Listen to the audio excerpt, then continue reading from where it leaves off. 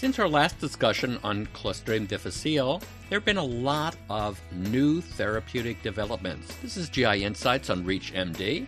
I'm your host, Dr. Peter Buck, and joining us to discuss these therapies is Dr. Paul Feuerstadt. Dr. Feuerstadt is Assistant Clinical Professor of Medicine at Yale-New Haven Hospital. He is one of the leading authorities on Clostridium difficile. Welcome back to the program, Dr. Feuerstadt.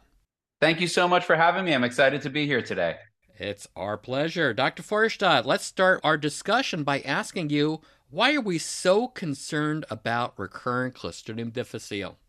That's a really important question. C. difficile is a major problem in the United States. It's estimated that about 365,000 people will be diagnosed on an annual basis. And most importantly, of those that are completely normally treated, up to 35% will recur. And of those that recur, up to 45% will go on to recur, and then up to 60% thereafter as patients get caught in this vicious cycle of recurrence after recurrence after recurrence. And those recurrences don't just mean abdominal pain and diarrhea. There's an impact on the patient psychologically. They have post-traumatic stress disorder for fear that they're going to get it again. Of course, there's a huge burden on the healthcare system.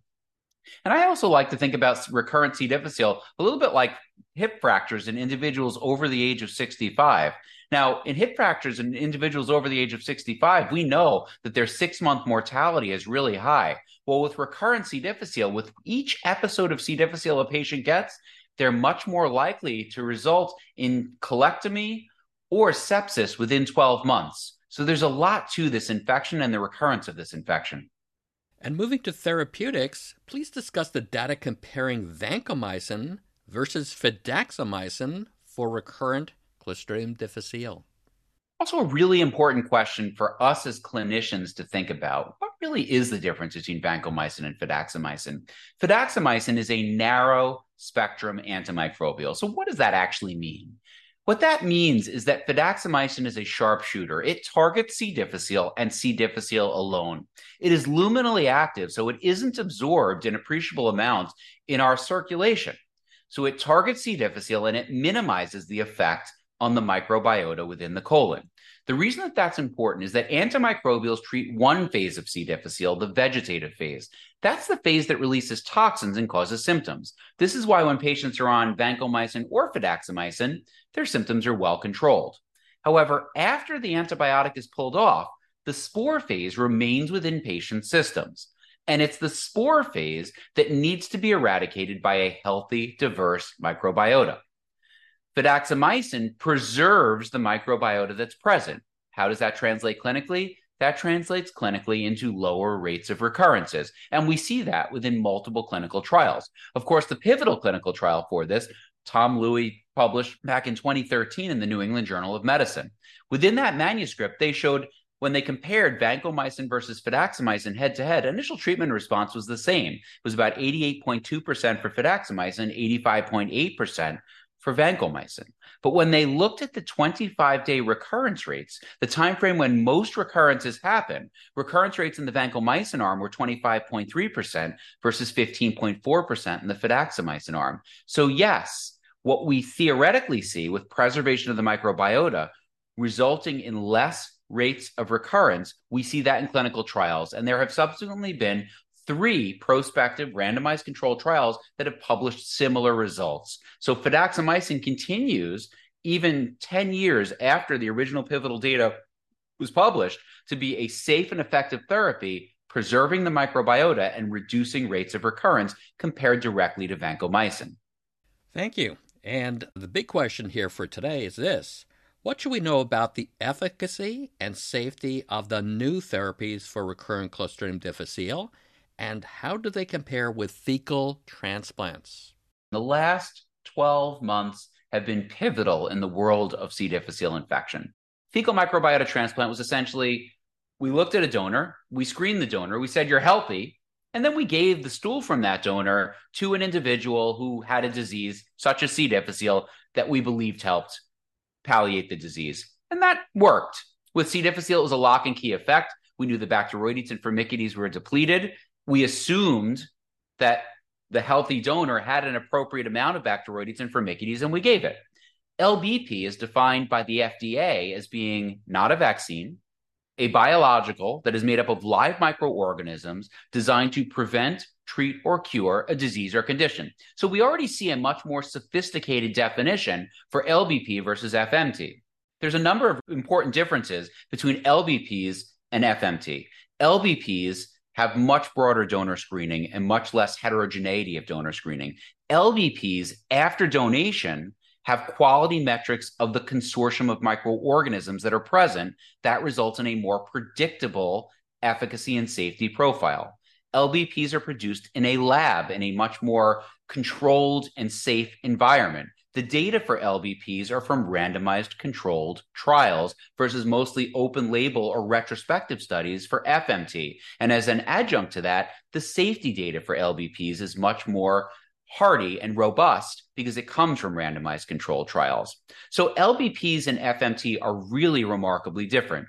In the last 12 months, there have been 2 FDA-approved live biotherapeutic products.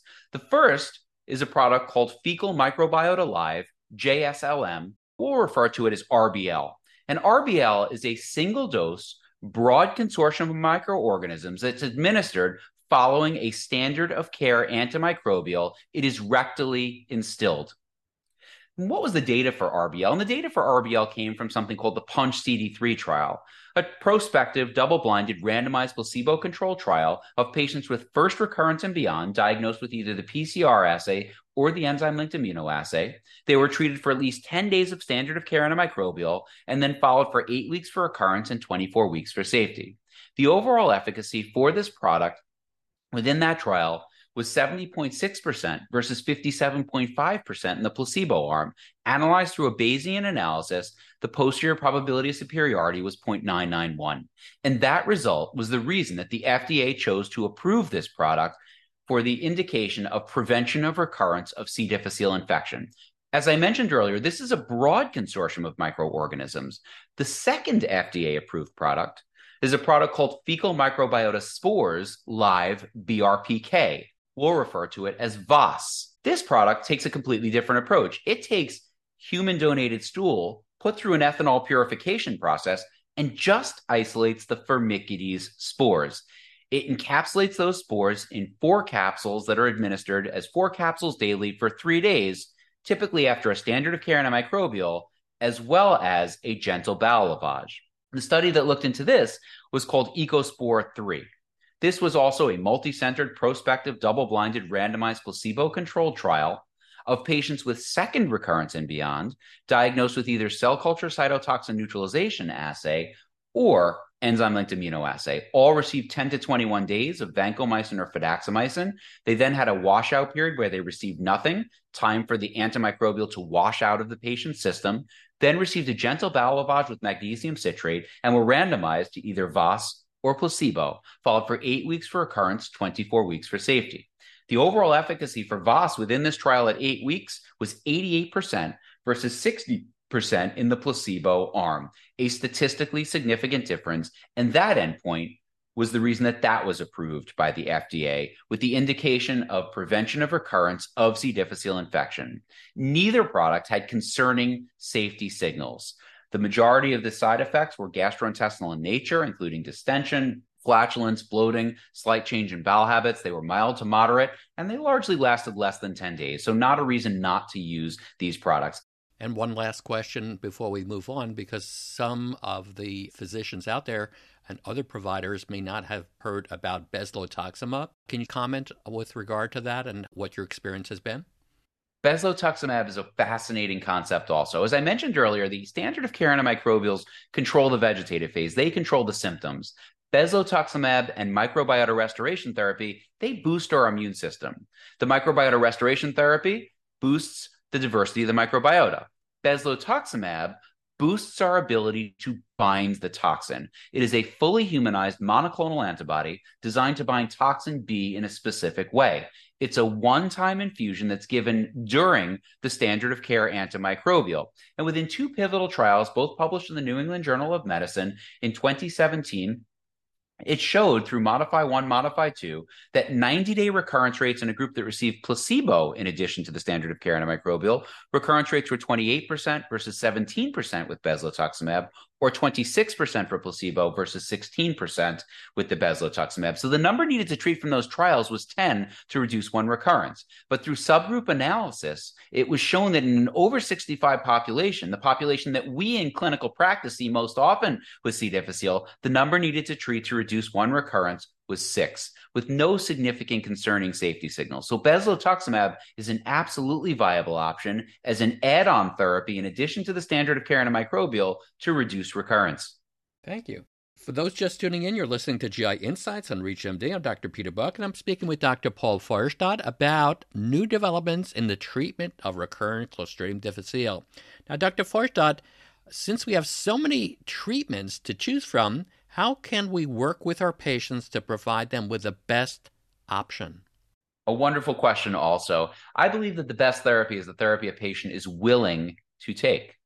And we now have a group of therapies that we can offer patients. So standard of care antimicrobial is non-negotiable. All patients that have C. difficile or recurrent C. difficile will require a standard of care antimicrobial.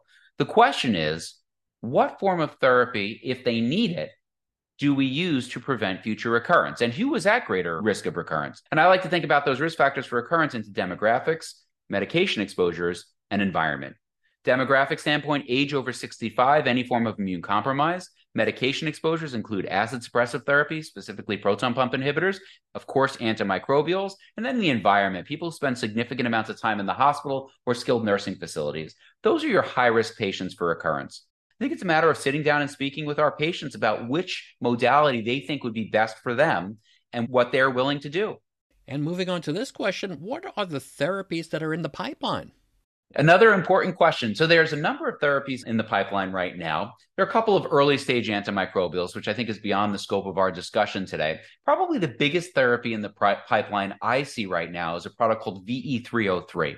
VE303 is a different approach to microbiota restoration because VE303 is created in the lab. VAS and RBL rely on human donors to donate stool samples, and then it's processed. VE303 does not rely on that. And that's important for a couple of reasons. One is if there's another pandemic, which all of us hope there isn't, we would still be able to produce the product.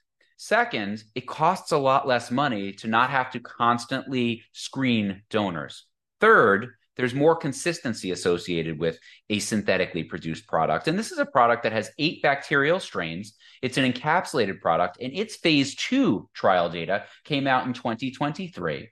And it showed very encouraging results with an overall efficacy at 8 weeks in the high-dose arm from the study of 86.2% versus 54.5% in the placebo arm. So patients received standard of care, washout, and either high-dose, low dose, or placebo. The low dose did not achieve statistical significance. So focusing on the high dose, that is now ready to proceed to a phase 3 trial. So I think in the next few years, we hopefully will be hearing about this product, and hopefully this product will get FDA approval and will further revolutionize the field and potentially bring down some of the costs, because the cost to produce it theoretically would be much less.